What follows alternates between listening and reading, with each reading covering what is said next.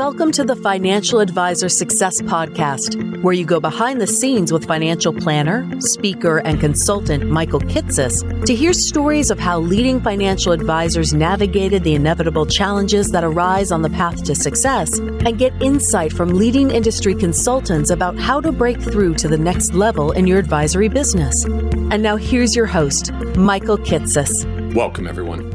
Welcome to the 239th episode of the Financial Advisor Success Podcast. My guest on today's podcast is Ryan Frailich. Ryan is the founder of Deliberate Finances, an RIA located in New Orleans, Louisiana that serves young professionals using a monthly subscription fee model. What's unique about Ryan, though, is that he's intentionally built his advisory business in such a way that allows him to help people in their 20s, 30s, and 40s navigate the inevitable financial complexities in their lives, regardless of whether or not they have liquid assets that need managing.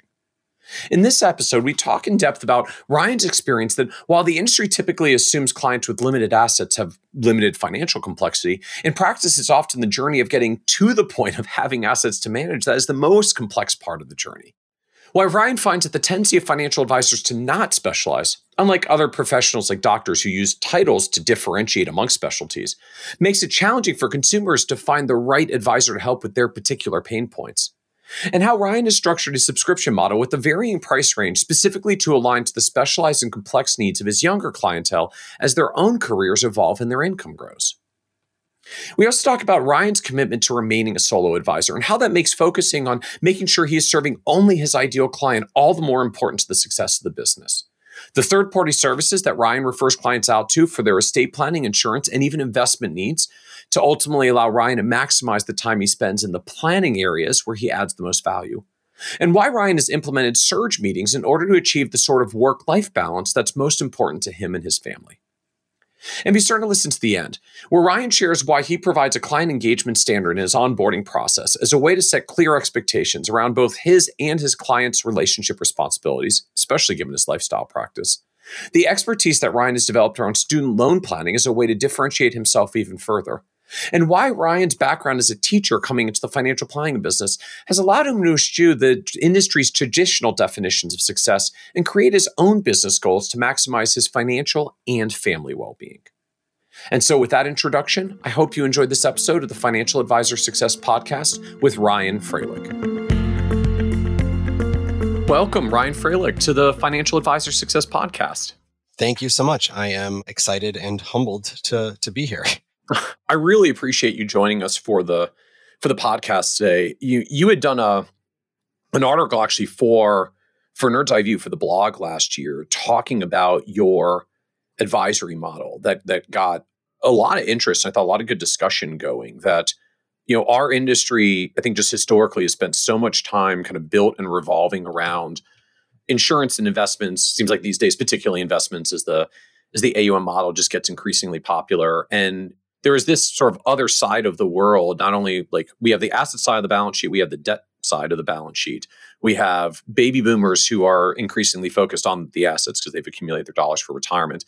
And you've got, a generation of folks in their 20s, 30s, and 40s who are really still focused on the debt side because student loan debt is absolutely enormous. I think a lot of people don't realize like total student loan debt in the country is double all credit card debt in the aggregate. And student loan debt is mostly people in their 20s and 30s and a little bit in their 40s. And credit cards is everybody across the age spectrum. So like twice the debt, half the people. So like really magnified. And you have built this business model, this advisory firm around like, what does it look like when we're working with clients whose primary issue is, in essence, is not asset management, is debt management, is dealing with big student loans. I think for so many advisors is just like, there's two types of people. Clients who have a lot of money and complex needs and people who don't have a significant portfolio and therefore don't have a lot of complexity in their lives. And I feel like you sort of live the epitome of the like, try talking to an early 30s. It's like someone in their early 30s who's getting their career going, trying to make good money, starting a family, buying a house, having kids, 5 or 6 figure student loan debt and everything else that's coming at them. And like, you could ask them about their financial lives. And I'm betting the one thing they're not going to say is that it's simple. Yeah. Complexity without high assets is a thing that many people are facing. And I think we all too often equate the two as like, well, if you have a lot to manage, your financial life is complex. And sometimes like getting yourself to a place where you will someday have a lot to manage is actually the more complex point in the journey. Yeah, I think it's a good way to frame it. And yes, there are, well, even just to make the point, like our industry sort of has this assumption that if you have a lot to manage, your life must be complex. And I do think there is some validity to that, if only because if that totally wasn't valid, frankly, the AUM model would blow up. Like if they really didn't find greater value with their greater net worth and complexity, they wouldn't pay the fee. Like people are not idiots. At some point, if that many people are doing it, assets are at least a decent enough proxy for complexity that the model hasn't broken. And in fact, it's doing quite well and growing a lot. And a lot of people are going there. But we have, I think, taken it very much to the probably problematic extreme, as I think your advisory firm demonstrates, which is this presumption that if people don't have a pile of assets, their lives must not be financially complex and couldn't possibly need financial advice for which they would pay, which just doesn't actually hold in reality. Yeah, not at all. I mean, I think like there's certainly a correlation there of, with increasing assets, there can be increasing complexity, but there's also kind of what you described there is typical of a lot of my client households, which is they're managing so many different things and they have a major change every 3 or 4 months. I'm thinking of a couple right now that I've been working with for, I guess it's close to 3 years now, but in that 3 years, they've literally both changed jobs. One was self-employed for a while. They've had a kid. They've bought a car. They've paid off their student loan debt. They've bought a house. They're renovating that house. And baby number 2 is now on the way. And they got married at the beginning of all that sequence there. That is in the last less than 36 months. And so every single one of those things I mentioned comes with, changes to their financial life, to what's coming in, what's going out, and what are our obligations, and how do we want to do this as a couple now, and how is that different than how we did it when we were, living together but not married? How does it change when we introduce kids to the picture? How does it change in that couple's case now that their student loans are gone? And so it's just, there's so many moving pieces to people when they're in that stretch of life. And it's also, frankly, it's where I am in my life. I'm 35 and we have a 4-year-old and a 1-year-old. And so I've been personally going through a lot of those same transitions over the same period of time. And so I think it's helpful in terms of empathy for me to be able to look at clients and say, like, I get it. No, like really and truly, I get it. I am right there with you in so many ways. And I think that helps people who, maybe haven't been heard when they've reached out to advisors at points in the past. I definitely have a lot of people who will share a story of, my dad's guy at Wells Fargo will talk to me now and again about my IRA, but what I really want to talk about is X. And we've never had that conversation, right? They're sort of riding the coattails of an advisor who, works with someone else in their family who has a portfolio to manage. But they're, because that advisor does something different and has a different business model and a different like subject matter expertise for different types of clients, they might share the same title, financial planner, but like they're no more similar than like a cardiologist and a pediatrician. Yes, they're both doctors, but like what their knowledge and expertise is and what my knowledge and expertise is has like not that much overlap when you really get down to it. Like, we both know a lot about money compared to the random person on the street, but I don't think I should be in charge of, what their expertise is for their clients. And they probably shouldn't be advising on some of the issues that my clients are facing. And I think, we would all do a better job of just acknowledging like, who do we serve and what types of clients do we serve that we can really do a good job with? Because just because you have the title financial planner doesn't necessarily mean you're going to be great at advising young couples with student loan debt. Well, I love even how you frame it of there can be as much difference between 2 financial advisors as there is between a cardiologist and a pediatrician. And I think, frankly, part of the challenge we create for ourselves is like doctors figure that out a long time ago. That's why they don't just all call themselves doctors. They have labels like cardiologist and pediatrician. Mm-hmm. And we still call everyone a financial advisor across the spectrum. And I think perhaps even amplify that problem unto ourselves, where even consumers can't tell us apart and figure out which is which and what's what and who's who and who focuses where, because we just have we have no labels. Like we're not sorting ourselves, so they can't sort through us either. And I think just amplifies kind of the matching challenge of consumers looking for advice and often just struggle to find an advisor who will give them advice on the thing that they're looking for advice on. Definitely. And I think, I just chose 2 random specialties that popped into my mind, but I think it's quick for people to say like, well, obviously you don't want the pediatrician, doing heart surgery, but I also think it's obvious that I don't want the cardiologist like working with my 4-year-old, right? Yep. And figuring out what's going on with them, because there's an area, there's not just the hard skills of like, what it takes to be a pediatrician medically with a child, but also like the soft skills of working with a child are different than performing heart surgery. I know nothing about cardiology, so I should probably stop this analogy, but right, they're vastly different skill sets. And it's not necessarily just like one could do both jobs and the other one couldn't do the other one's job. Like there's some in both. And I think I have been surprised at the number of clients that I have who come to me who say, I've tried working with an advisor my family works with and it doesn't work. And, that's been to my advantage. So for my business, that has been a benefit. But I also think it's something I would hope that advisors grow increasingly aware of, that like, if you are not set up to deal with the financial challenges that young people face today, then it's okay. It's just be willing and able to outsource that or train someone on your team who can become the person who can do those things. Because I know I'm not the only one who hears that. I've talked to plenty of other advisors who serve, clients similar to me who say, yeah, that happens all the time, that, someone comes to me because they could not work with the person that their family works with actually isn't able to help them or isn't interested in helping them. And that's a pretty common story. So then help us understand, like, what is your advisory firm? I mean, what do you do and who do you do it for? Like, we've talked about how there's serving clients different than traditional AUM clients with models that are different than traditional AUM. So paint the picture for us of just your advisory firm. What do you do and who do you serve? So my firm is Deliberate Finances, and I'm a solo RIA based here in New Orleans. And I work currently with 48 clients, both single and couples. I work primarily with people in their 20s, 30s, and 40s. About 90% of my clients are under age 50. And I help them a lot with everything that, you just mentioned, right? So everything that has a dollar sign on it, something we can talk about. So you're managing all those complex transitions of being a young person. I'd say like a typical client household might be a couple in their late 30s with, 2 or 3 kids. They're managing student loan debt. They're buying a house. They're seeing a rise in income. I particularly work with a lot of people who maybe didn't enter their field because of its being lucrative and have ended up making a lot more money than maybe their younger self may have thought of. So thinking of people who maybe, started off as a teacher, and I work with a lot of people who used to be teachers and some who are currently teachers, who then became a principal and is now, a CEO of a nonprofit, right? And so they've seen this huge upwards rise in their income and complexity, but they didn't set out on a path to make the $200,000 a year salary that they're now making. It sort of happened a little bit more organically without them, making a decision in their early 20s of like, what's a lucrative path so that by the time I'm 40, I'm making, a top 5% national income.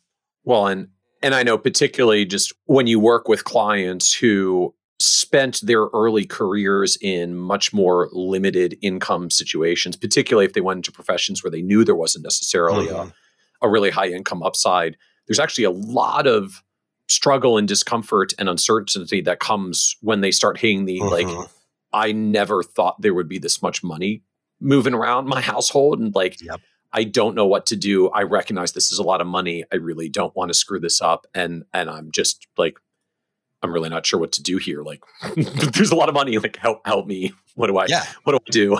Yeah. I mean, I've had people reach out and a beginning of a client relationship be that they just got a raise of, say, I don't know, $40,000. And like, that's more than their annual income was 7 or 8 years ago. Right. And they're just going like, I don't know how to begin to manage this.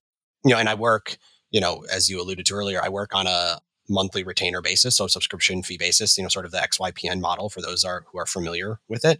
I have subscription fees that are, across a range based sort of on income and net worth and complexity. So, those who have higher income and net worth and some more complexity in their life pay a higher fee. It might be, $4,000 to $6,000 a year. And then there are also folks, my minimum fee at this point is $1,800 a year. So it might be a more simple circumstances, more limited income or net worth. And so they're paying a lower fee. And so it's just done on a monthly basis. And then I will help certainly with investment. That is certainly a part of this puzzle, but I don't charge on assets under management just because for a lot of people, it's not, they haven't built up a large assets under management. So it wouldn't be a profitable model, but also I was really just when I started the firm wanting to try to set up in a way that was as free of conflicts as possible. I don't think there's a perfectly conflict-free way to do it, but I wanted to be set up in a way where if it makes more sense to keep it in your 401k, then you keep it in your 401k. If it makes more sense to maybe move an IRA into a 401k to open up a backdoor Roth opportunity, like I can give that advice without it impacting my bottom line because I'm, not tied to the assets that I might help manage. So help me understand a little bit more about just how fees get set. So I heard $1,800 a year, I think at the lower end, which is essentially $150 a month, several $100s a month at the higher end. So just how do you actually figure out like who's paying for what, where they end out on this range of monthly fees?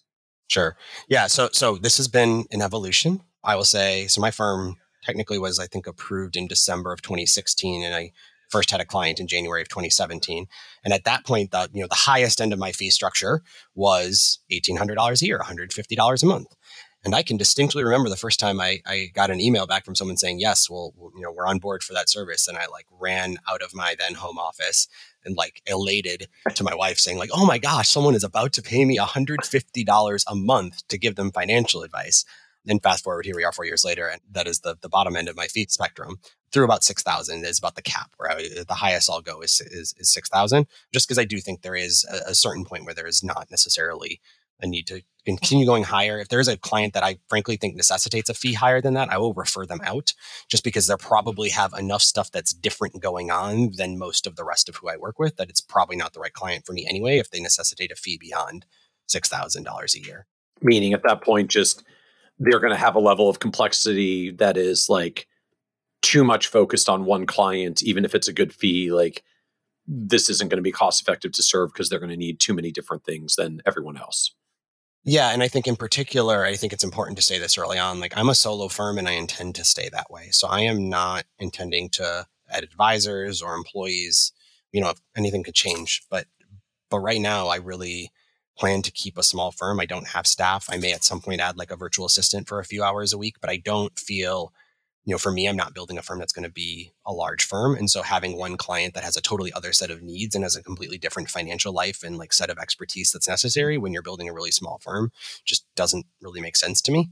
It's not always come easy. And certainly it's easier now when I have a base of clients than it was, 3 years ago, to say, you know what, you seem like a great person for X other advisor to work with, because I know that they A, can serve you really well, and B, aren't going, you may be a big fee for me, but if you're taking 30% of my working hours because I'm having to build entirely new systems and structures and workflows and technology that I don't currently use, then it wasn't worth it.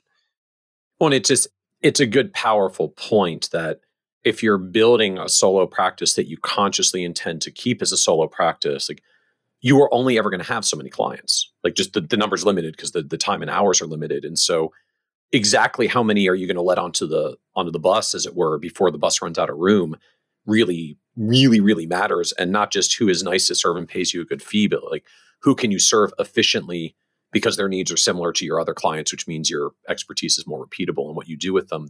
That stuff suddenly really starts to matter in not overburdening your capacity. Yeah. And I mean, while I haven't fully gone into a really specific niche as some advisors have, I know there's someone who only works with Chick-fil-A franchise owners and some other really specific things out there. I generally am working with, W-2 professionals for the most part who earn what I would call a really good, but not necessarily overwhelmingly great income. I guess a better way to say this is, I work with a lot of people who earn in between, the 70th and 90th percentile of income in America, but I'm not working with a ton of people who make $700,000, $800,000, $900,000 a year. Most of my clients, I would say, fall between $150,000 and $300,000 a year of total household income, with a few higher than that and a few lower than that.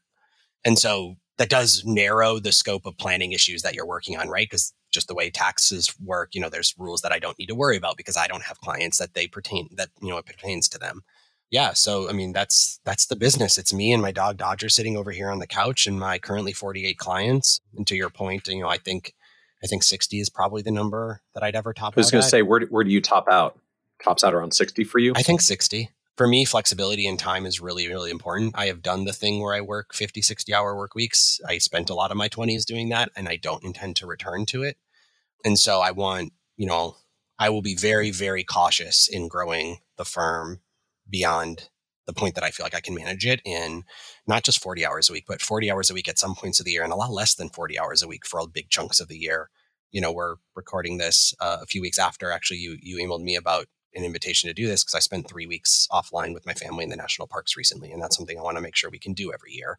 And I think I just want to be really cognizant that if I'm going to stay solo, that I probably have a a lower overall cap of clients that I can work with while also preserving the flexibility. I could certainly serve 100 clients if I was willing to be at my desk 50 hours a week, 50 weeks a year, but I'm not willing to do that. And so within just this 150 to 500 a month range, like how do you set people within that range? Like what's a 150 a month client versus a 300 a month client versus a 500 a month client? Is that like just your subjective evaluation of what it's going to take to serve them based on an introductory meeting, or is that a formula thing or a service tiers complexity thing? Like just how do you actually set people within the range? So I start with the income net worth calculation that I think a lot of people will use, a 1% of income, 0.5% of net worth sort of rough guideline. And I will then adjust from there based on some, maybe more subjective measures that some might say for complexity. So, at the lower end of that fee spectrum, it might be, a 2-teacher household with a combined household income, $120,000 a year, where it's, all their benefits are coming from the same place. They don't have a lot of other accounts. It's relatively straightforward. Whereas, on the high end of the spectrum, it might be folks who make $400,000 or $500,000 a year and have $1 million of net worth and have, multiple workplace accounts and a pension and a 457 and a taxable account. And they maybe are looking at rental properties as well. So there's just significantly more things to advise on. And net worth isn't a perfect proxy, right? As you've touched on, I work with a lot of people with student loans. I put it together actually. Net worth is negative. And there's a lot of complexity. Right, exactly. Right. I mean, I have a dozen or so clients with negative net worth, and that's a complicated too, because is it, if you're on track for forgiveness, right? I have a bunch of people who are working to achieve public service loan forgiveness. So those are loans that like the number on the screen that it says they owe will never actually be repaid. Right. So it's not really a great proxy for net worth, but they might have a negative $275,000 net worth according to, what a balance sheet would say. So that's, maybe not a perfect. But I mean, how does that work in practice then? I mean, are you saying to prospects, like, look, our baseline fee is 1% of your income plus 0.5% of your net worth, but then we're going to make some adjustments from there, and then you just start adding for complexity or like back out the student loan? Out. Yeah, exactly. And I tell people like really upfront, like the way the fee is set, I put, I will, as we go through the prospect call, I will say, at the end of the call, based on this conversation and the information you shared, in the survey ahead of our call, your fee would be this. I put that number directly in the email that I send to them. It's very much told to them, and then they have an opportunity to ask me questions if they have any questions. It's also in, it's in their email, so they have it written. So it's not just like, did I remember what he said right? And then it's also, on the agreement when they sign it and they set up in Advice Pay, they set up the recurring payment with it. So it's all pretty transparent and really easy for them to know exactly what it is. And then because I don't have something that's really rigid on formula, anytime I'm going to raise a fee, it requires me to have a conversation with the client and say like, the fee was X, it is now going to be Y as of this date for these reasons. Maybe it's significantly more complexity than there used to be, rising net worth that's adding to that complexity, or maybe someone changed jobs and suddenly now they have like stock options and a lot more income. And it's like, there's just more planning going on than there was before. But again, anytime that I've had that conversation, and it's me having a conversation with my client and them either agreeing or not agreeing to that fee, right? So it's not something that necessarily happens totally organically. There isn't a natural rise in the fee in the way that there might be for AUM.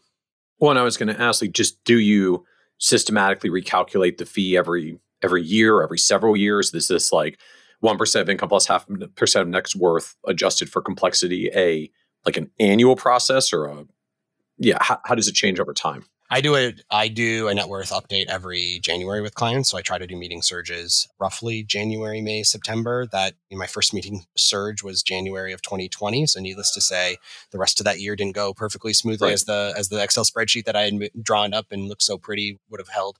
But any fee raises that I do, I typically try to do in January, because we're already updating the net worth statement at that point anyways, and I'm having a meeting with all my clients. And I certainly wouldn't do it any more than, once a year at the most. And for a lot of clients, it's more like every other year that I will revise the fee. I certainly think there's probably some people paying less than what my formula would. No, I should revise that statement. There are people paying less than what my formula would state that they should. And that might just be, a function of they've been around for a while and they're really great clients and they're really appreciative. And we've done a lot of the major planning. And at this point, it feels like a fair fee relative to the time involved with what I'm doing with them and the impact that I'm having. It's a blessing and a curse being able, my state that I live in is said complexity fees are acceptable. which is wonderful, and also does mean there's a little bit of messiness, which I acknowledge. And that for you in practice, that's just, there's a bit of subjectivity to the fee. That's just part of the deal, which in practice happens for almost anyone that's setting fees on their own and not just using a formulaic thing like assets under management calculation. So that's just a reality for you, and you set your fees accordingly. And if the client's really got a problem with it, then they'll speak up or not hire you.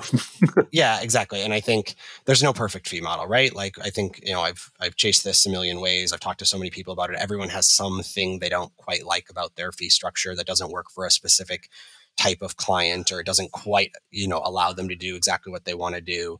And I think, just getting comfortable with the fact that it's going to be imperfect for a few people here and there, and that's just what it is.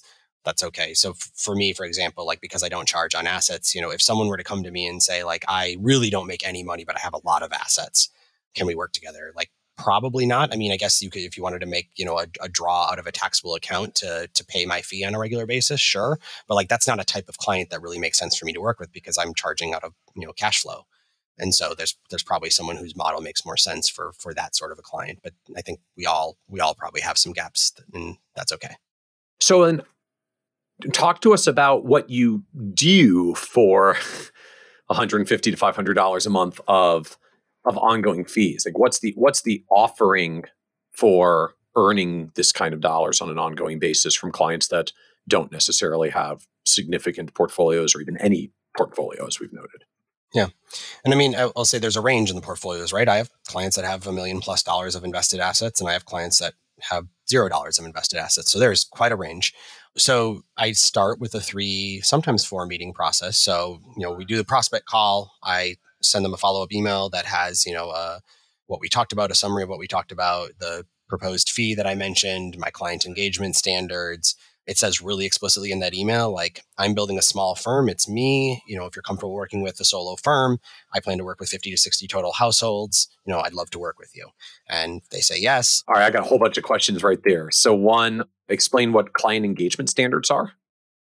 I stole this, I believe, from Carolyn McClanahan, I want to say. They were on the internet, and I was like, that is great. So, I think, like a lot of people, as they start a firm, signed up some people that maybe I shouldn't have in hindsight, because hey, you're here and you want to get financial planning, so I'm going to give you financial planning, even if I haven't really figured out if you're a good fit, if I want to work with you, those sorts of things. And I just realized there were some mismatches of like what people's expectations of what I would do for them and vice versa. And so it really just is a document that says, like, this is what you can expect of me. This is what I expect of you. So some of the things that are on there, like, I believe in diversification and not chasing the next hot stock. Like, if you're going to be regularly asking me for what should we do based on X event, what should we do with my portfolio based on X event that happened today? Like, I'm probably not the right advisor for you. So just like, we're just going to set some expectations up front of like, here's how it works if you're going to work with us. And if you don't believe in these things, like, it's totally cool, but we're probably not going to be a good fit and work together. Yep, exactly. It says on there, I'm willing to participate in the financial planning process on an ongoing, continuing basis. And I understand that each part of the process is dependent and requires information or participation from me. I just want people to know, like, they're hiring me to help them with their finances, but I will almost always need to work through them to get anything done for the most part. I mean, occasionally, yes, I can do some things without them, but like, at the end of the day, you have to put in that insurance application. I cannot sign it for you. Or if I'm waiting on a 401k account statement, whatever it is, I want people to know that it's not like, hey, I hired a financial planner and now my problems are solved. And most people don't think that, but occasionally, you find someone that does. So I think just being really upfront and honest. So I include those engagement standards in the prospect kind of follow-up email. I also include them as part of the agreement signing. So they see them both before they agree to become a client, and then they see them while signing up to become a client. And then I bring it up in the first meeting and I just say, do you have any more questions about the client engagement standards? Is there anything on there you want to know more information about?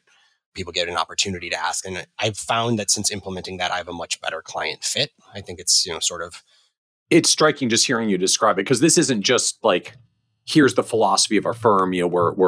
We believe in more passive investments, and we're not going to day trade you here or things to that effect. But that some of this is pretty direct to the clients, like the client saying, I will commit to engage in the planning process and respond to your financial planning requests. Like, this isn't just the expectations of the firm. This is literally like, here's what you have to do and live up to if you want to get to be a client here.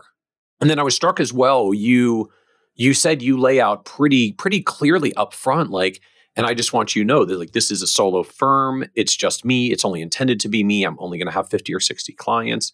I know a lot of advisors that I think get anxious and nervous in talking about, like, not having a bench and all these other people. Like, they're concerned that clients might not be happy if it's just them. So just I'm struck that you are, like, happy and willing and interested to put that right out there up front. So I guess I'm just wondering, like, does that make you worried, and where did that come from to do that? It's a great question. I definitely didn't say that the first year I was in business. I definitely built a website that had a lot of we language, despite the fact that it was just me. And I think with increasing confidence over time, I realized, like, the more transparent I can be with who I am, what I believe in, who I serve, what I'm planning to build for my life and my family's life, and what our goals are, and how, like, this is a part of my life, but it's going to fit in around the other things, right? Like I said, I have 2 young kids and my wife also works. And so I am very upfront with people that, like, I'm the person who takes the phone call when daycare calls and said, your kid is sick, they need to get picked up.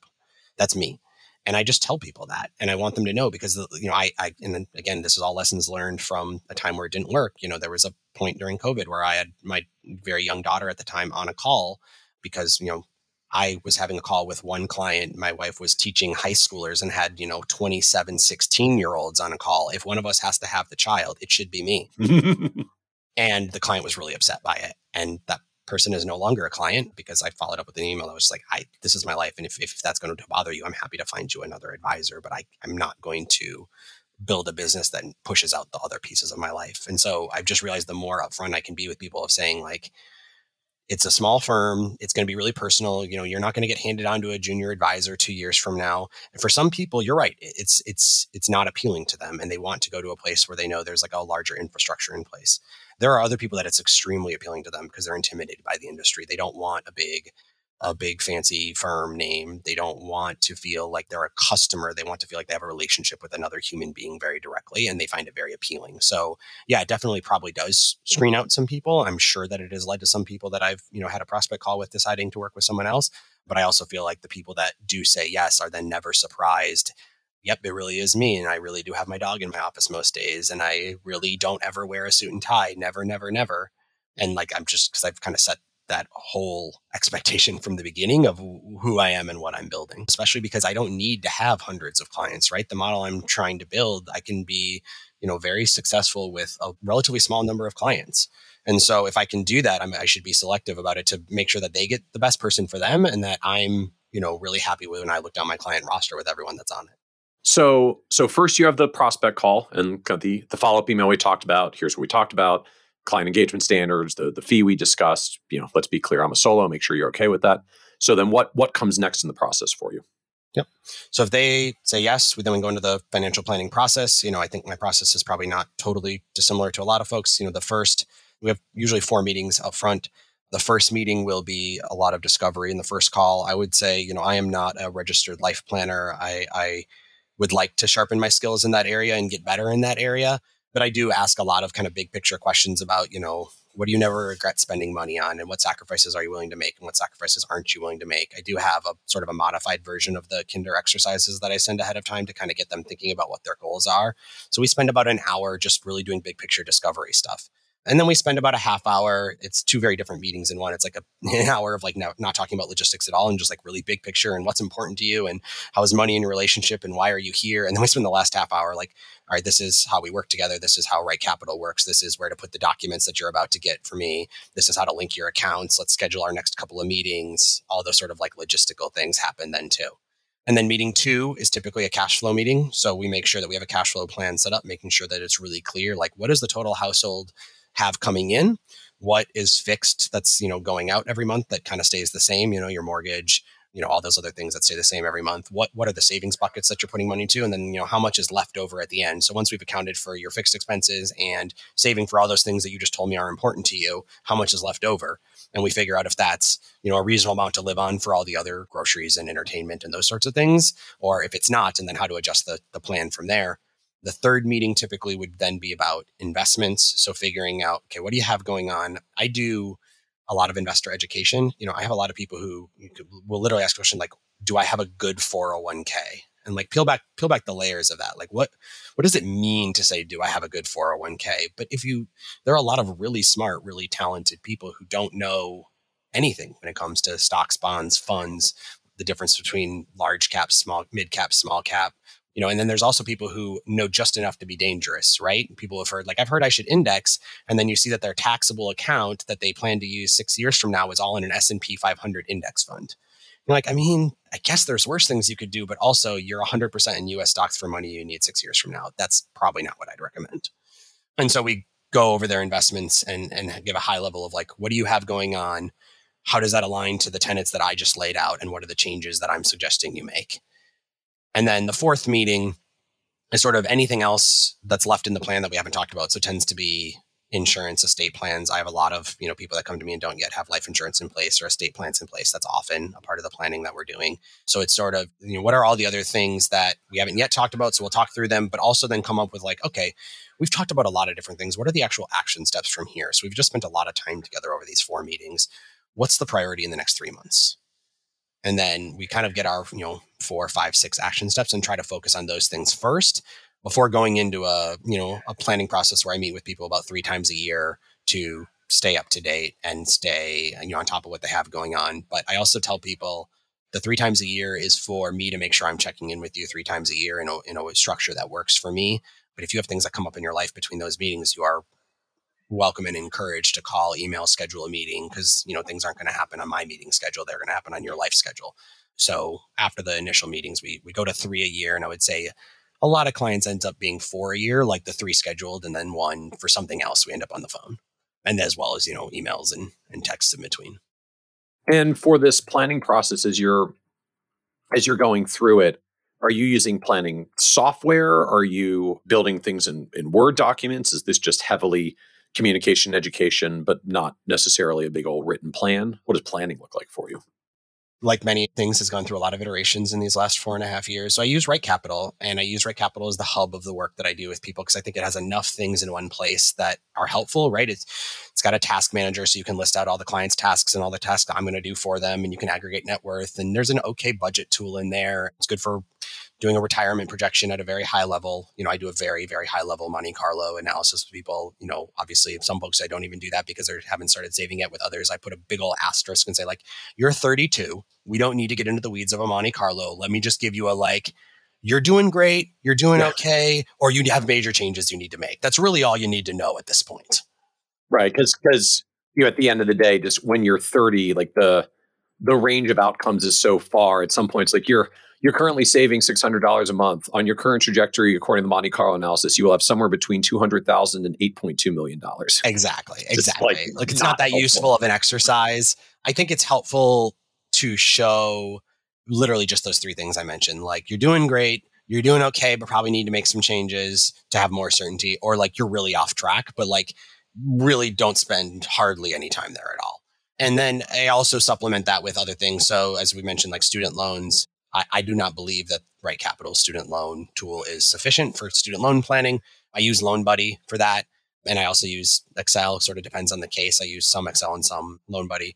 What's Loan Buddy, just for advisors who aren't familiar? So Loan Buddy is a student loan planning software. So it's student loan planning specific. It's not tied to other pieces of the financial plan, but it's pretty robust. I would say, I think Loan Buddy does the best job of the available tools at student loan planning. I still don't think it does everything I would hope a student loan planning tool would do. So if that is probably the best out there, in my opinion, and please, if someone knows of something that's really excellent for student loan planning, I'm always all ears to that.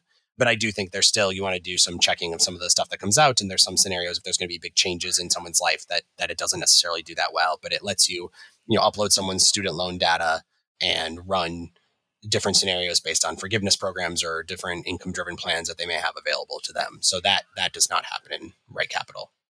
And just, can you talk about that a moment further, just for advisors who do not live in student loan planning world? Like, just what do you do? Like, Sure. what are you actually analyzing and talking about and giving them recommendations on, beyond like, you have some student loans, it would probably be good to save enough money to pay those off? Yeah, right. Like snowball the debt, right? Just pay more money every month. That's how it works, right? So really the fundamental question every person has to answer when they have student loan debt is like, is the ultimate goal to work this debt to zero by paying it down, or is the ultimate goal some sort of forgiveness? So that could be either via some sort of forgiveness program, public service loan forgiveness being the most prominent one. But there's also, if you're on an income-driven plan for 20 or 25 years, depending on the plan, and at the end of that 20 or 25 years, you still have a student loan balance, that debt is then forgiven according to current law. And for some people, that is actually going to cost them less money in the long run. Typically someone who has substantially more debt. I see people all the time who have 6 figures of student loan debt and might make $60 or $70 or $80,000 a year, right? So for someone in that situation, it will probably cost them less money to stay on an income-driven plan for the next 20 years than to try to pay that debt down to zero. And so for them, you're actually trying not to pay the debt off. You're trying to get the smallest payment possible to free up the ability to do other things in their lives. So for them, choosing amongst the different income-driven repayment plans, there's 5 different plans that tie your payment to your income via some formula, but each of them have slightly different rules. And so depending which one you choose, you might get slightly different outcomes. And some are available to all borrowers, but some of the plans are only available to some borrowers. So sometimes I might be talking to someone and say, well, if you're eligible for this one, this is the one I'd use. Oh, wait, no, you have a loan that you took out before 2007. So actually you're not eligible for the pay as you earn plan. You need to use the income-based repayment plan is one example. So we're really deciding, like, are you working this to zero or are you going for some form of forgiveness? On this form of forgiveness, if you're going for public service loan forgiveness, which I have, a dozen or so people, there's a whole process around, like, is your paperwork in order? Have you gotten the monthly credits for the months that you're supposed to have gotten? Are there any issues? Okay, how do we plan for lowering your payment if at all possible? Because of course, if your debt's going to be forgiven, the goal should be to pay as little as possible. Well, your payment is based on your adjusted gross income. So how can we lower your adjusted gross income? So maybe someone in that case, it might make sense to, I've had people where they were making Roth contributions and I was like, oh, actually, I understand why you might have been making Roth contributions, but if you're making pre-tax contributions instead, that's going to lower your AGI. And since your student loan payment is based on your AGI, you'll get a lower student loan payment. And since you're not trying to pay it down to zero, that leaves you more money to do other things. Right. And literally, if the plan is PSLF and everything's going to get forgiven at the end of a 10-year window, like literally getting the tax deduction on the IRA over the Roth to reduce the payment is basically like an indirect return on not going Roth. Exactly. Because you're keeping back debt repayments that you will just get to keep by not Rothing. And not doing the Roth. Exactly. So that's, one example of planning there. With couples who have student loan debt, there's, even additional complexity depending if they, who has how much debt and, is the higher earner also have the higher debt or does the higher earner have lower debt? Do either of them have private loans? So figuring out what the right plan is, not just, for an individual, but as a household can be pretty complex, especially like if one person is eligible for public service loan forgiveness, but the other person is not and is trying to pay theirs down to zero. So you end up maybe giving different advice on the different loans based on what the ultimate goal for that stack of loans is. And then, on the other side, on the folks working it down to zero, it's more similar to traditional, debt planning of like, how do we, is there an opportunity to refinance and lower the interest rate? Okay, what are the pros and cons of student loan refinancing? So like I had a client who had about $115,000 of student loan debt who this was November or December of 2019, I want to say. He decided to refinance his student loans because he wasn't going for any sort of forgiveness program and he could get his interest rate down several points. So he, refinanced his federal student loans to a private student loan holder. And on paper, that was going to save him, I think it was like $14,000 or $15,000 over the course of the 10-year payoff. So it was really a smart move. And then the CARES Act payment freeze comes into play. So student loan payments haven't been required since March of 2020. And he's still required to make his payment because the private student loan holder didn't freeze payments. Because he opted himself out of the federal program by doing the refi to a private program. Yeah. And I think it's a good example to show that there are possible downsides to private refinancing. So it's not always the right answer. It has to be, you lose the ability to do any sort of the federal income-driven repayment programs.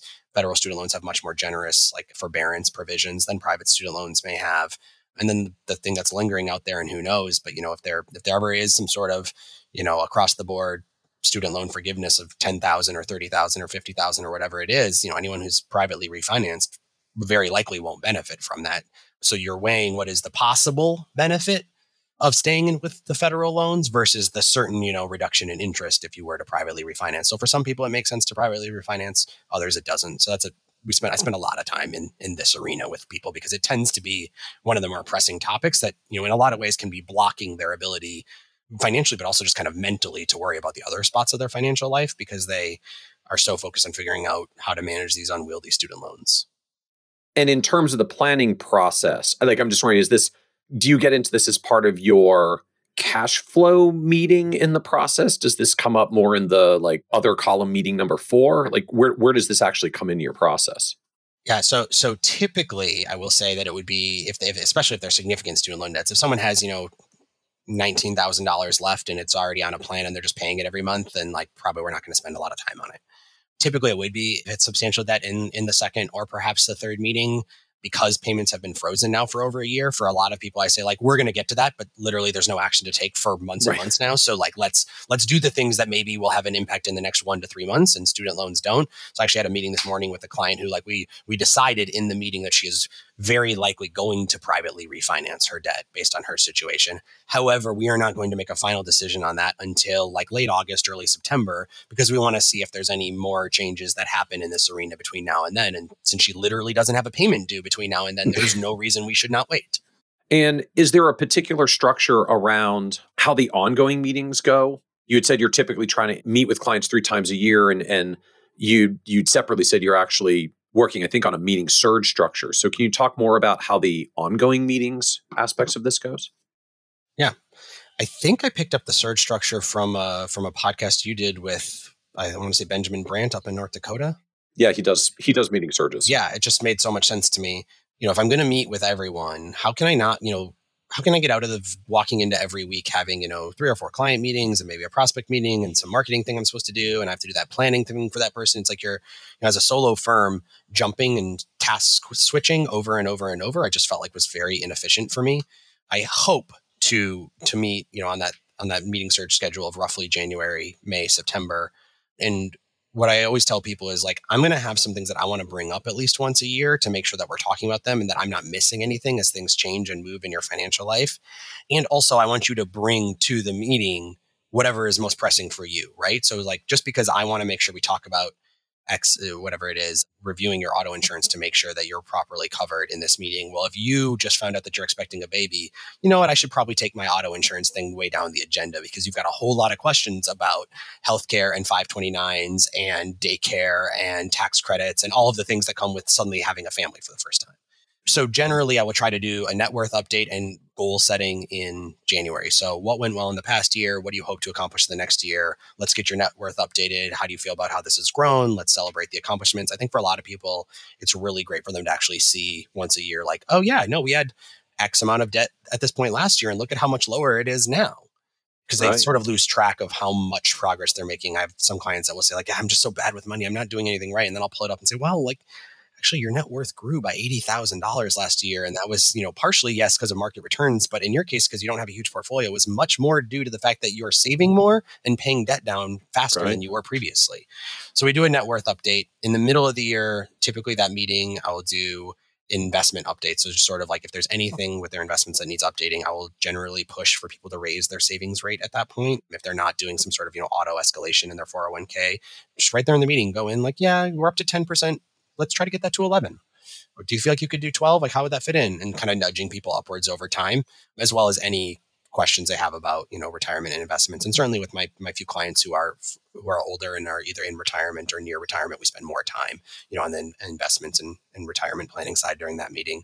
And then the fall meeting is typically any end of year tax planning stuff that needs to happen.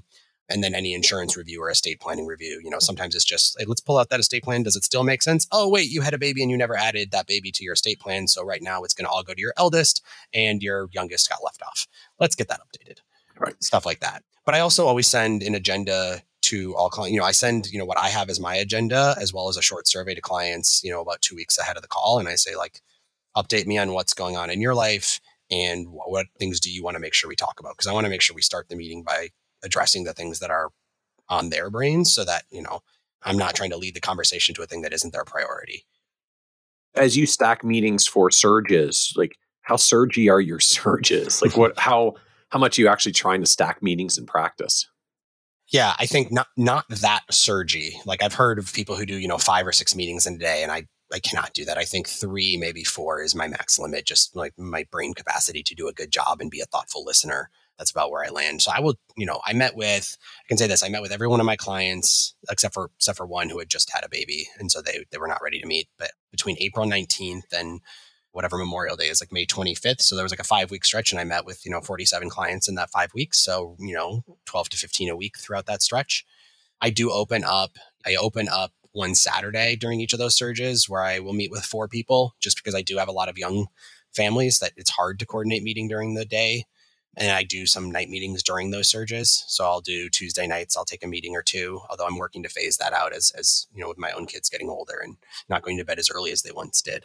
And I'm just struck though. So 12 to 15 kind of client meetings per week over 5 weeks. If you're doing, 3 or 4 a day before it just starts wearing on you, that's still, I'm doing the math. Like that really is kind of 3 to 4 meetings per day, 4 to 5 days a week. Like it is packed in every week at that level, straight through for 4 or 5 weeks. But then you get through all of them, and aside from the clients with the random needs that crop up, like you have no more scheduled client meetings basically from Memorial Day until Labor Day. Yeah, I mean, I'll have some with newer clients who are earlier in that process, but certainly, like I pulled up my July calendar right here, and I'm trying to see how many I have with existing clients. 1, 2. In the month of July, I have 2 meetings with clients who are long-term clients. I do have a couple of new clients that I'm in the process of onboarding, so I have meetings with them on there as well. That leaves me a lot of time to be able to, work on the business. I'm going to take a couple of days and go kind of on a solo retreat by myself to just kind of think about where I want the business to be in 3 or 4 years. And I can comfortably do that because I know I just met with a lot of people. And my family and I are going on another trip. And so we're spending a week offline doing that. There's a couple of days where daycare is closed. So I'll be home with my kids on the days where there's a closure of our daycare in July. And so the month of July, I'm working, but I'm not working 40 hours, 5 days a week sort of thing. I'm working a good bit less than that for a full month. And how do you handle preparation for the surge meetings? I know for many advisors doing surges, it's like it's a firm-wide effort. The whole team is helping with all the prep work, and they're surging on client prep while you surge on client meetings. But you are a solo, so there is not a like, hey team, get ready to prep all my client files for that 5 weeks. That's on you also. So how does that work? Yeah. Working to do this further and further in advance, admittedly during 2020 with all of the unpredictability of that, it fell down somewhat. But I worked to I set up a Calendly, a special Calendly invite to clients, and I send an email to all the clients, about a month before the search starts. So I'll do this, the first week of August roughly. And I'll say, hey, would love to check in for the fall. I intend to talk about any end of year tax planning, as well as check in on insurance and estate. But most importantly, I want to hear what's going on with you. Here's where to sign up for a meeting. Here's the survey to update me. Look forward to talking to you soon. And usually I'll get like half my clients signed up just from that. And then, have to send a few reminders, and then usually I'll do a text reminder like a week later to any clients that haven't responded yet. And I get to 80 or 90% have probably signed up by the time the search starts. There's a few stragglers, something else has taken their attention and they haven't been able to do it, and that's okay. So I don't get 100%, but I get pretty close. And then in terms of the prep, I then try to make sure that at least 2 weeks out, I'm then on a rolling basis spending some time. So my days, like I said, I'm only doing prep for meetings or follow-ups for meetings. So 2 weeks ahead of the beginning of the surge, I will make sure that I've sent an agenda and that survey out to the client, make sure that I know what's on their mind, make sure that they've updated Right Capital with anything. If they put anything in their survey that's like really big, I might send a follow-up email question just so I, have all the information I need before we actually talk. And then after the meeting, I try to make sure that I have time between each meeting to record notes right away. So I'm not trying to like sit down at the end of the day and do notes from 3 or 4 meetings. I try to space them out far enough that I can take some time to digest, make sure that I've written down my to-dos, their to-dos. I keep a Google Doc that is the notes of every meeting I've ever had with a client, and it's just running in reverse chronological order. So for my clients that I've been working with for 3 or 4 years now, it literally has all of our meeting notes in the same document. And I find that's really helpful both for them and for me to have, a summary of our conversation, an agenda, the summary of our conversation, what I said I'm going to do, what their commitments are to doing at the end of the meeting. And I can always scroll down and see what we talked about last time right there in the same document. So I never have to go find like, what were the notes from that last time we met with them? And then just, add in any of my notes from that day and make sure I email the client and say, hey, here were your to-dos, and I'll follow up with mine within the next 2 weeks. So out of curiosity, if you're keeping all of that in a client notes in a Google Doc for each client, do you not use the CRM system and all of it manages from a Google Doc, or are you also living in a CRM system? I use WealthBox. I will say that I definitely don't use it to its full capacity. I just find as a solo firm, like I use Wealthbox to store important, birth dates and social security numbers in a secure way and things like that. And I'll use some of the workflows. But in terms of notes, I just, find it a lot easier to have all the notes there. And I also switched not recently, I guess probably a year ago, I put client tasks in Right Capital's tasks instead of Wealthbox. What I found, it was just hard because I didn't have a way for clients to see in a software tool. Like in Wealthbox, it's only facing me, not externally. And so I wanted a spot where they could see what were the things that were involved in financial planning that they were supposed to do. And so once I put theirs in Wealthbox, I just decided like I'm going to put my own tasks in there too, in Right Capital. So I stopped using the tasks feature that's within Wealthbox. Just I think this is a problem everybody has, is like, where do I keep tasks? That's, and everyone settles out somewhere somewhat different. I found that the Right Capital task manager, it does a pretty good job. It sends people reminders of when their stuff is due. I get an email when they check something off. So if someone, completes a rollover, and I get a little email notification because it says, Michael completed his 401k rollover to his IRA, and I get a notification because he checked it off that he did it. And I like having the things that I'm doing for them listed as well and checking them off as I go. Probably this is like lingering confidence that I should be more confident in, but it's like, look, I'm doing things. I don't feel the need to do that near as much as I probably did 3 years ago, because I think I'm at a place where my confidence is such where I don't have sort of as much imposter syndrome as I once did. But that's another reason to have them in there. What happens if you get clients that want to meet on top of the surge schedule, right? I mean, just even the extreme, I'm imagining like the client who set up the surge meeting the last week of May, but then they're like, oh, something happened, I need to meet with you at the end of April. Or like a client who takes the first surge meeting and then life happens in May and they're like, Ryan, I know we just met 3 weeks ago, I need to see you again. Like, is that fine? Do you fit it in? Is that like a fear, but it doesn't really actually happen because usually it just doesn't happen that there's anything that urgent in their life? Yeah, I mean, sometimes it happens, but I feel like this is a two-way street in a relationship. And like, if you have something that you feel the need to talk to me about, and like, then I should be there for you to talk to me about it. And, I'm not going to necessarily like bend over backwards to create a ton of space in my schedule if you're asking in the middle of the surge for a second time, but I certainly will like try my best to find a time that works for you. And I'm not, by no means is it you can only book in these 5 weeks and then you have no availability for the next 3 months. That is not at all. I tell people like, I've had this happen recently where I met with some clients in May, and I've gotten an email from them since that says, hey, we're expecting a baby. Could we talk before September? Yes, of course. Absolutely. That's one of my July meetings that I have on my calendar. Of course we can. I know that people's lives don't unfold in perfectly smooth ways. And so sometimes we'll talk more than that, and that's okay. But as you've noticed, at the end of the day, like all 47 clients met over the 5-week window. And so now you have 2 in July. Exactly. So got plenty of time on my calendar. I mean, I block some stuff off to, do internal work and those sorts of things, but like, it's not very restrained on where you can find a time. And so then I'm also wondering, if just a firm where you're solely charging planning fees, you're not getting paid for insurance implementation, you're not even taking separate dollars for investment implementation. You said you're not drawing AUM fees.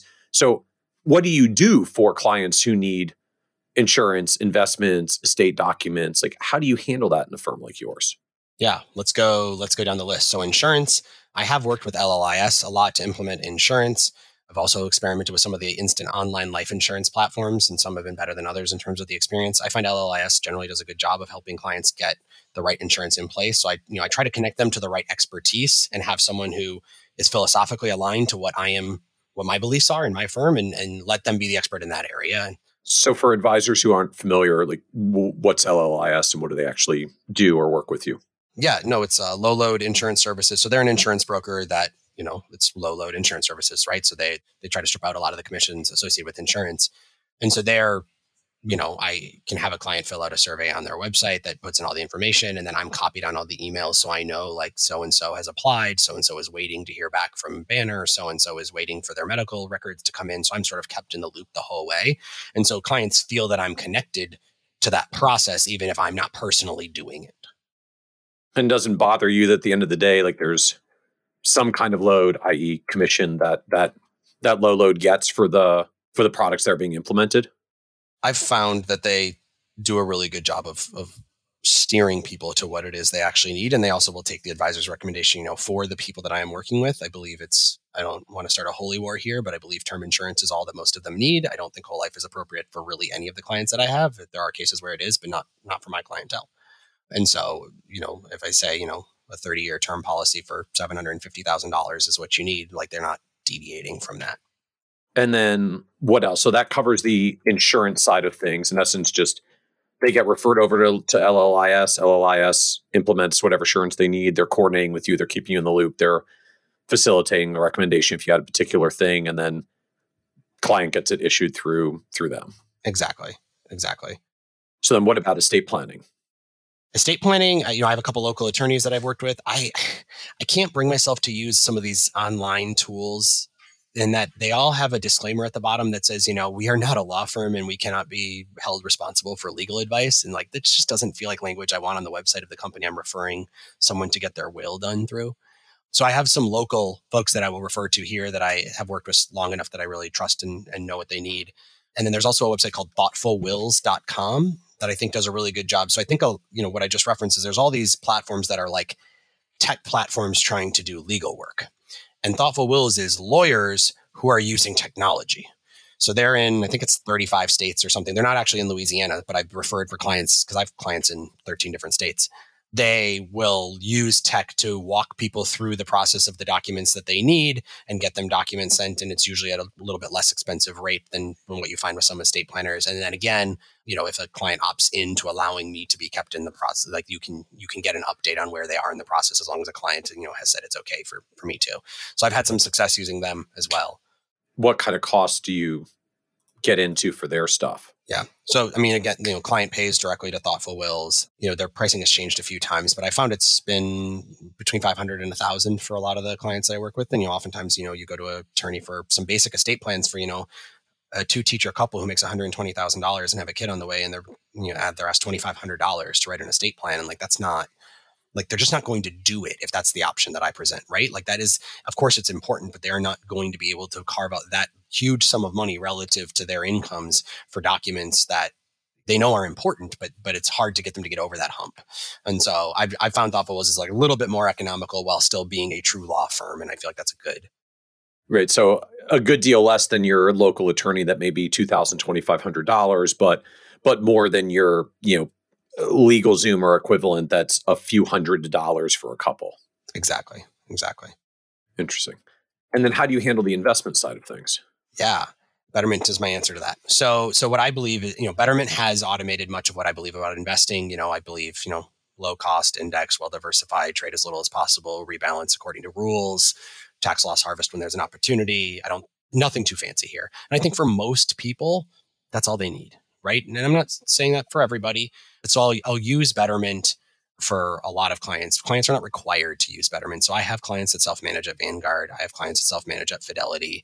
It's really up to them. I also have clients who have come to me with Vanguard accounts and decided to switch to Betterment, even though there's a small fee associated, just because it's like really modern platform, easy to use. They like the interface. They found it easier. They didn't want to worry about going in and rebalancing themselves once a year. They would rather just have it done automatically. So I've actually had some people switch, but I basically walk people through, here's what's going on in your investments. These are the recommendation changes I would make. I can help you do it on this platform called Betterment. They charge, 25 bips or 20 bips because there's an XYPN member discount. They charge, 20 basis points. I don't make anything more than I'm making now. So, your choice, know that I don't make any more or less money if you move your money to Betterment. I personally hold my money at Betterment if that is convincing in any way, just because I don't need to be the one that clicks the button. I understand intellectually what is going on. I understand the portfolios that they've built. I understand the rules that they have in place around rebalancing and tax loss harvesting. I just don't want to sit there and do that for myself. And if I don't want to sit there and do it for myself, I feel pretty comfortable recommending people can outsource that as well.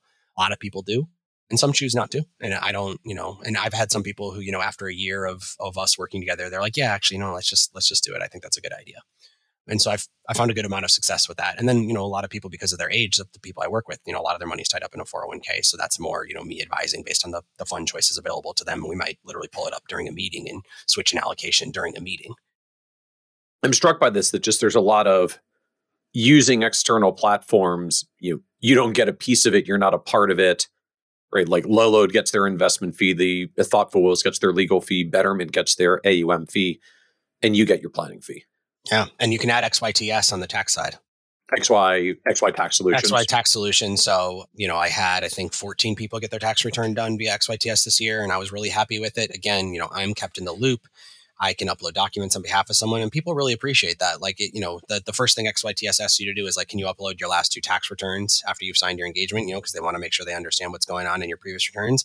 And I just do that for clients. And it takes me, 45 seconds because I have the returns in my vault, but it took one small little task off their plate for them. And I'm able to see the return before it goes to the client. And so I'm able to make sure that it includes, if we did any Roth conversions or, anything that I know has happened, making sure that it's included on the return. It's just like, here's a provider that does tax preparation, but they work directly with our advisory firm. We can work collaboratively with them. So we'll stay involved in the process and we can save you some time for it. And you don't have to worry that they're going to go after the client because it's not a CPA also doing wealth management. It's just a outsourced tax provider for financial advisors. Exactly. And like, they're the experts in what they do. And I believe my role should really be to know enough about all of these areas to help them sift through their options. I certainly, I have clients that do their own taxes and clients that, have existing CPA relationships. So they're like, no one's any under obligation to use any of these, but they're looking to me for expertise. And as someone who is more, is a professional in this field and understands what to be looking for, I can give them a recommendation. And I also want to be really clear, like, I'm giving you this recommendation, but I don't have a financial relationship with this person that I'm referring you to. And so people can feel pretty confident that I'm advising what I believe is the right thing for them to do, not the right thing just for my paycheck. And no one, again, when you say to someone, you're under no obligation to do this, but this is what I think you should do, they tend to believe in you, right? They tend to say like, well, he has no reason to say this other than because he thinks it's the right thing to do. And do you ever get an issue of just clients saying like, wait, I'm paying them for all these things and I'm paying you, like I'm paying you for advice on insurance, but then low load still gets commission. Like I'm paying you for investment guidance, but then Betterment's still getting an AUM fee. Do you get clients that express concern about it feels like I'm paying twice for this? Because I hear that concern a lot from advisors thinking about doing this, but I'm wondering, do you see that in practice, or is that we're all stuck in our heads worrying that clients are going to object about things that they don't actually object about? It's what you just said. I've never had someone object, because if someone objects, they don't have to do it, right? Like, I have a client who likes to self-manage at Vanguard, and once a year we have a meeting where we go in and rebalance, and he enjoys doing that, and that's fine. I don't really understand why he chooses to continue to do that personally, but that's fine. Like, I get it. Like, okay, he's chosen to do that because he thinks it's 9 basis points in difference we calculated between the funds he's using at Vanguard and what he'd pay with Betterment's fee. He wants to save that 9 basis points and do it himself and click the button himself. And okay, that's fine. Right. But like, they're not required to. I'm giving the best advice that I can based on my expertise in the field. I think that's entirely in advisors' heads. People are hiring the advisor because they're a person who knows how to navigate spaces that might be really uncomfortable for a lot of people. And so they know that if I'm sending you to someone that I trust because I think it's someone that will help solve this problem that you have in your financial situation, and I don't care whether I get paid for it or not.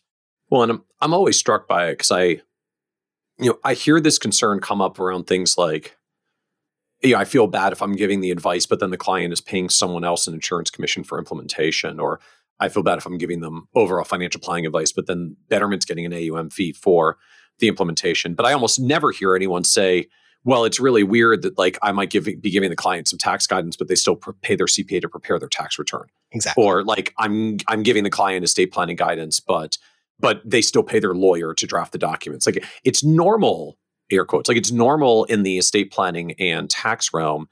It's very alien, I find, for us in the insurance and the investment realm. I'm struck that just your model just puts all of them in one even bucket. Like, nothing's better or worse. Just, hey, you pay me for planning, and I have a long list of providers that I can refer you to for help in various areas. They do what they do and they get paid for it, but I help you navigate it and figure out which is the right one to pick and make sure that they give you the right recommendation and implement the right thing for you. And that's my role in this process. And you pay me for what I do and you pay them for what they do. And clients are totally fine with that. Totally, completely fine with it. I do think that is more in our industry, sort of a feeling of need to do all of these things for people, or like be at the forefront of people's minds at all times. And I don't think we need to play that role. We need to help them solve the problems that they have in front of them. And I sometimes can be the right person to solve that, but oftentimes there's actually someone better equipped to solve that problem that has more expertise in that area. And I am wise enough and experienced enough in the field to to have spotted the problem and identified that you need it fixed, which a lot of people maybe haven't even done yet. The number of people I talk to who are young parents who don't have life insurance is very high because they haven't figured out how to navigate life insurance because there's so many different kinds, and how much do you need and how do you get it, and what about these new online companies? And like my college roommate's brother reached out to me and he was trying to sell me about this life insurance thing, and like maybe I should go with him. And so it's just overwhelming and they freeze up. And so they're saying like, hey, you already, we've already like gotten financially naked with you, right? Like we've given you all of our information, told you all the stuff that we have going on, good, bad, and otherwise. And I trust you to tell me, how do I navigate this whole insurance thing? And for a lot of people, that's LLIS. And I have had some people too, where depending on the need, maybe it might be through work or via one of the online platforms if there's a particular situation where that makes sense.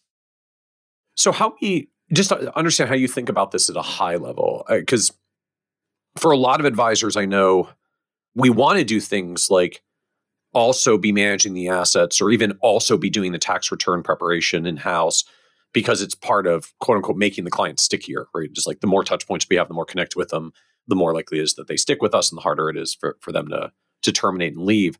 But you're sort of, we refer it out and you pay us our fee and you pay them their fee is kind of separate from that. So I guess I'm just wondering, do you think of this as a more touch points, more comprehensive relationship, like stickiness kind of thing? Is this simply a, hey, just we're giving you the advice and we want to make sure you actually do something with it, so we're just sending you to someone to do something with it because you should do something with it? Like, how do you think about where this fits into the business? So I think it comes back to the type of firm that I'm trying to build, right? Like I've just decided that for me, and maybe we talk about this if it's useful to go back to my previous career, but I want to be the person on the ground. I like doing the planning itself. I like talking to the clients. I do not want to spend my time managing other adults, doing all of the things of running a business that are not being a financial advisor. So I'm thinking of a good friend of mine he's about 30 years older than me, who's a CPA. And I've talked to him a ton, and I talked to him a ton when I was first getting off the ground, and he actually gave me free office space in my first year, which is so generous. And I remember him telling me that, he started a firm and it was all by himself and he loved it and he was doing taxes all the time and he loved doing taxes. And then he took on a partner and then they were doing some more taxes, but he was also doing some types of work clients he wouldn't have said yes to. And then a couple of decades go by and they've got 7 employees and they're doing corporate retirement plans. And he spends all day doing everything except for talking to clients and doing taxes, which is the 2 things that he actually likes to do. And he said he spent, 25, 30 years getting to the place where he realized I'm actually taking home only slightly more pay than I was when I was a solo practice. And I'm doing all these tasks I don't want to do. Why am I doing this? And then he pared everything down and now he's running a CPA practice all by himself again. And he loves it. And he's super happy. And he has total control over his own time. And I feel like I watched that lesson and I'm trying really hard to learn the lessons of so many people around me. I don't have to go learn the lessons myself. So if you're someone who wants to build a big firm, that is awesome. And I'm not, great. I'm happy for you. I am not personally someone who wants to do that. And so if I'm going to build a small firm where I'm really focused on spending the vast majority of my time either doing financial planning or talking to clients about their finances, then I need to have other, providers to do some of the things that I cannot do because I'm not going to ever be big enough to, I don't think a solo shop that also sells you your insurance, that also does your tax return, that also is a lawyer and does estate plans is a viable person. That's not an expert. That's just someone doing a lot of things probably poorly. And so I'd rather, because of the way that I've built my firm, be okay saying, this is a person who can take care of that need for you. Go to them. And I don't feel the need to get paid on every piece of this puzzle. And for you, it sounds like a lot of it drives from just, I give the value that I give. I know it's good value. I get paid enough for it that when I do it for the number of clients I want to do it for, the math adds up for me and the income I want to earn. And just doing any more than that requires getting larger in a way that I don't want to get larger for, because then I have to manage people and do things that I don't want to do because I just like talking to my clients and giving them advice. I'm trying to not repeat the same mistakes that both I have made and others have made, in that I want to stay doing the job that I enjoy doing.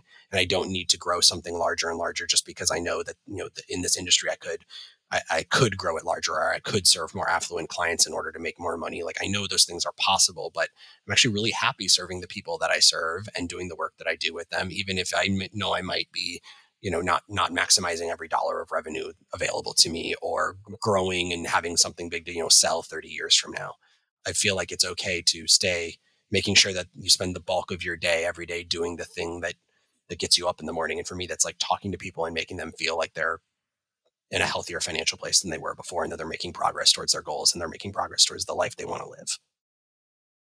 Well, I'm certain a lot of it just gets down to like, you know what your income goals are, and you've already figured out like 60 clients times your average fee gets you to your income. So like, yeah, we're there. Yeah, like exactly.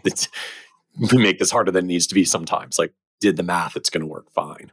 Exactly. It's going to work fine. And I think, that's another thing I would say is, I was talked about this a little bit with my study group, that I don't want to like be the quote unquote poor financial planner, as one of my study group members said. But, you and I had this interaction on Twitter where you posted a poll about, what does it take to be financially successful as an advisor? And it was like, I want to say it was like 68% of people said you need to make $200,000 or more. And I'll do respect to the advisor community. Like, that's a 90th percentile national income. Like, to say that anyone that makes under $200,000 a year, or 40, I pulled it up actually, 40% of people said you need to make $300,000 a year to be financially successful as an advisor. And I just think that is so wildly out of touch with like average Americans. You're now talking 97th percentile of income or so. And I guess technically that I'm even thinking about that, like usually income percentiles are like household income. Yeah. So like we're not even into spouses and passive income and other income sources that may be supplementing this. Like I think you make a point that just like we live in a world where 2/3 of financial advisors says a single breadwinner has to earn the 90th percentile income in the country just to be deemed successful. Yeah. And that just to me feels so just out of touch with the lived reality of so many Americans. And like I work with certainly a more affluent than the average American clientele. But, I'm sure that there are probably advisors listening to this going like, what? You work with a couple in their 30s who makes $130,000 a year? Like, how can you make any money building a business and doing that? And yet, like, I'm happy to share this if this is useful. Like, I'm making what in my local area is a 90th percentile income, according to the data that I can find for 2020. So like, I'm quote, not successful according to this one Twitter poll, and maybe I'm taking it too personally. And yet I have a 90th percentile income in my local region while also having control over my own time. And I'm doing it in a job that didn't require me to go spend years and years in school and take on hundreds of thousands of dollars of debt. Well, and we saw even an extended version of this in the advisor well-being study that we did last year, that when you just look at like advisor well-being relative to the revenue of the advisory firm, once you get firms that make more than about $1.5 to $2 million of revenue, well-being goes down as revenue rises, like very unequivocally, blatantly.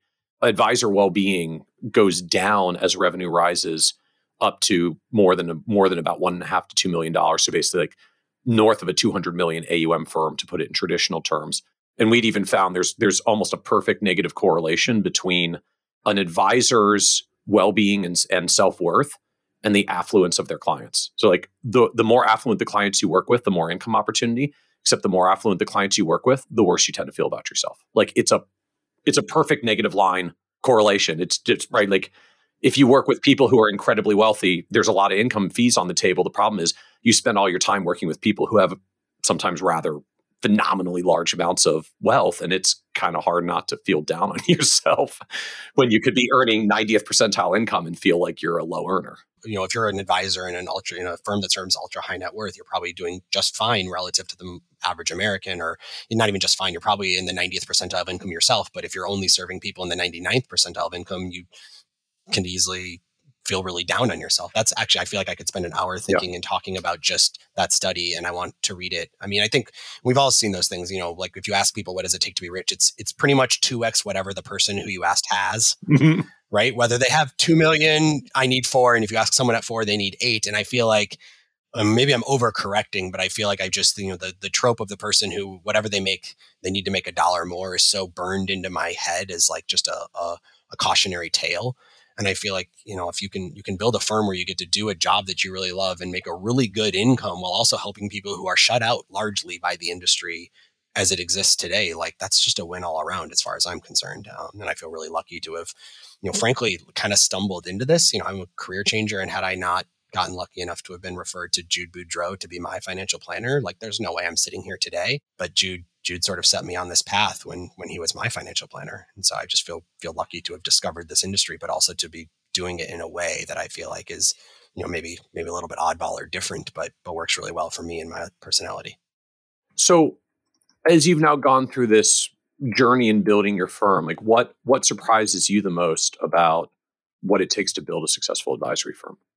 What's that?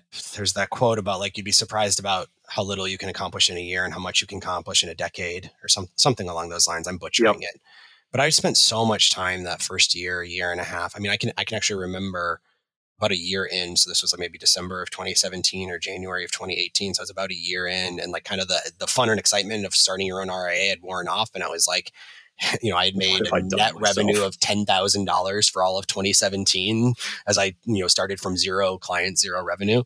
And I got like 4 no's in a row from 4 prospects. Like over the course of 3 days, I went from thinking like, oh, I'm going to double my firm's revenue to no. And I just fell apart. Like, this is stupid. What am I doing? How could I do this? I like sent a panicked email to Meg Bartelt, who immediately called me and spent 30 minutes on the phone talking me down of how much perspective I was lacking in that moment. So thanks to Meg for doing that. But it was helpful to remember that like this is a process and it takes a while to build.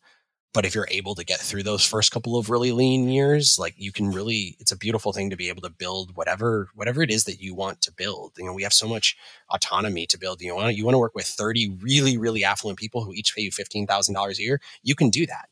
You want to work with 200 people and build a big team. You can do that. You want to work with like just a certain profession. You can do that. You want to work virtually so you can, travel the globe all the time while continuing to work. You can do that. I mean, I guess just going through that really low point to now only, 3.5 years later from that really low point, realizing like it takes time to build it, but we have this opportunity in this business to have so much control over like what it is your life looks like while also having a really meaningful impact on your clients has been really cool. I know that was really like more internal focused than the business itself, but I do just think this business allows you the opportunity to sort of set up what it is that is your ideal life and then to also help other people work to achieve theirs. And I just feel like that's profoundly lucky to be able to do that work.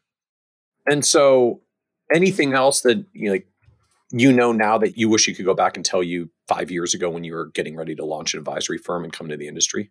Yeah.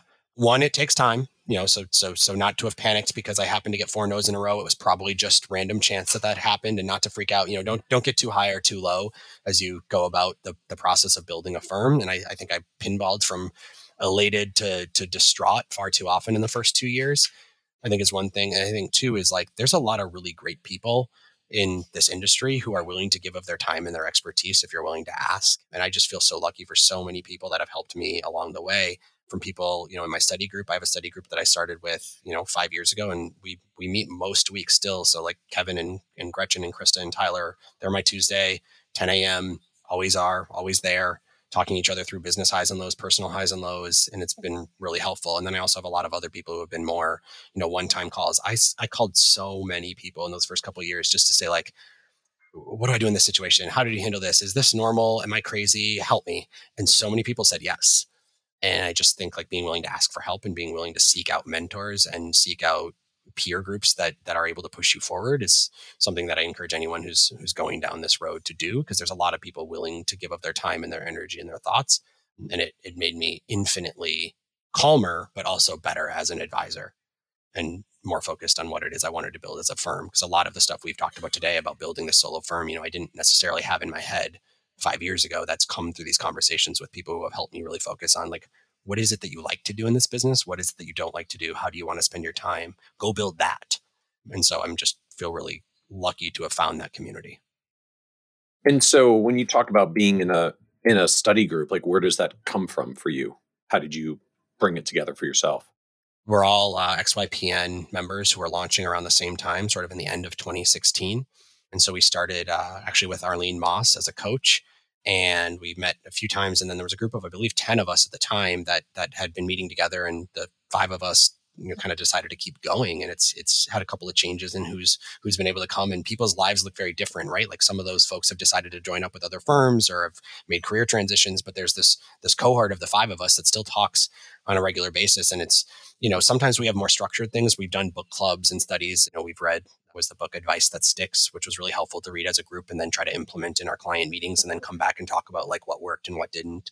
And other times it's much more informal. It's more like, hey, this is what I'm struggling with, and I just need to vent to people who get it. And thanks for hearing me out. And, oh, that's a really great idea. Thank you. Or, oh, that's actually really helpful for perspective to know that you're going through the same thing. So it's definitely oscillated from very structured at times to unstructured at other times, but just having the consistency of knowing there's like a group of people who has seen that whole journey and who's like kind of, we've all been on it together, has been really grounding and has rooted me. I definitely would encourage anyone who is starting to meet bi-weekly or weekly with the same group of people and like find your tribe, find your people who you know will empathize with you, but also like, kick you in the butt, for lack of a better word, when you need it.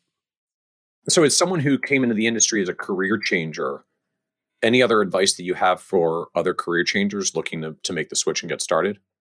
So I will say, if you can find an RIA that meets all of your needs to work with before going out on your own, I think you should. That's my belief. So I had never worked in another RIA before launching my own. That's largely just like at the time there, I knew I wanted to be in New Orleans and I knew I wanted to work fee only. I was not willing to do some of the entry level jobs that I know a lot of people have done, but I wasn't at that point in my life able to. And so like, if there just like wasn't another route that seemed viable at the time in my situation, I think even now there's a lot more people who are fee only and there's also a lot more virtual work being done. So it's probably a different landscape today than it was in 2016. But so if you are career changing, I do think if it is possible for you to spend some time working in an RIA, I think that would have shortened my learning curve in a lot of ways and helped me, just have some pieces of the puzzle in place more than I did. But I also think like if you're a person who is willing to learn and is willing to like iterate and figure things out, like going out on your own is not as insurmountable as I think some people make it out to be.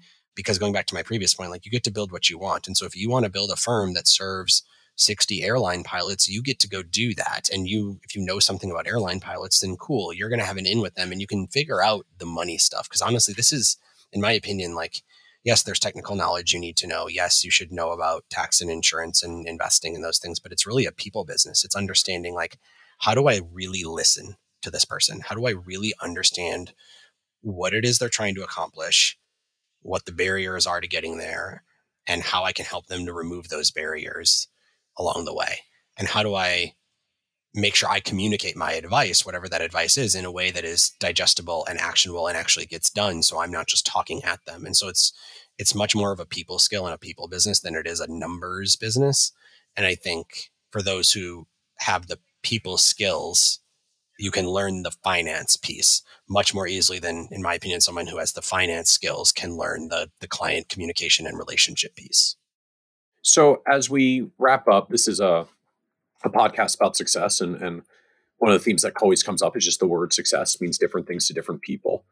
And so you're building this firm that I think fits your definition of success really well, with even clarity of like who you want to serve and the revenue they need to generate, how many clients it is, and making sure that wraps up. So I understand the vision for the success of the business, but how do you define success for yourself at this point?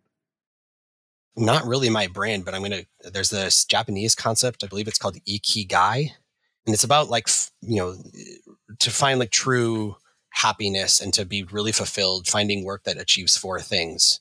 And I feel like I've accomplished them all. And I feel really lucky to be able to do that. So it's the idea of having work you love, that you're good at, that the world needs, and that you can get paid for.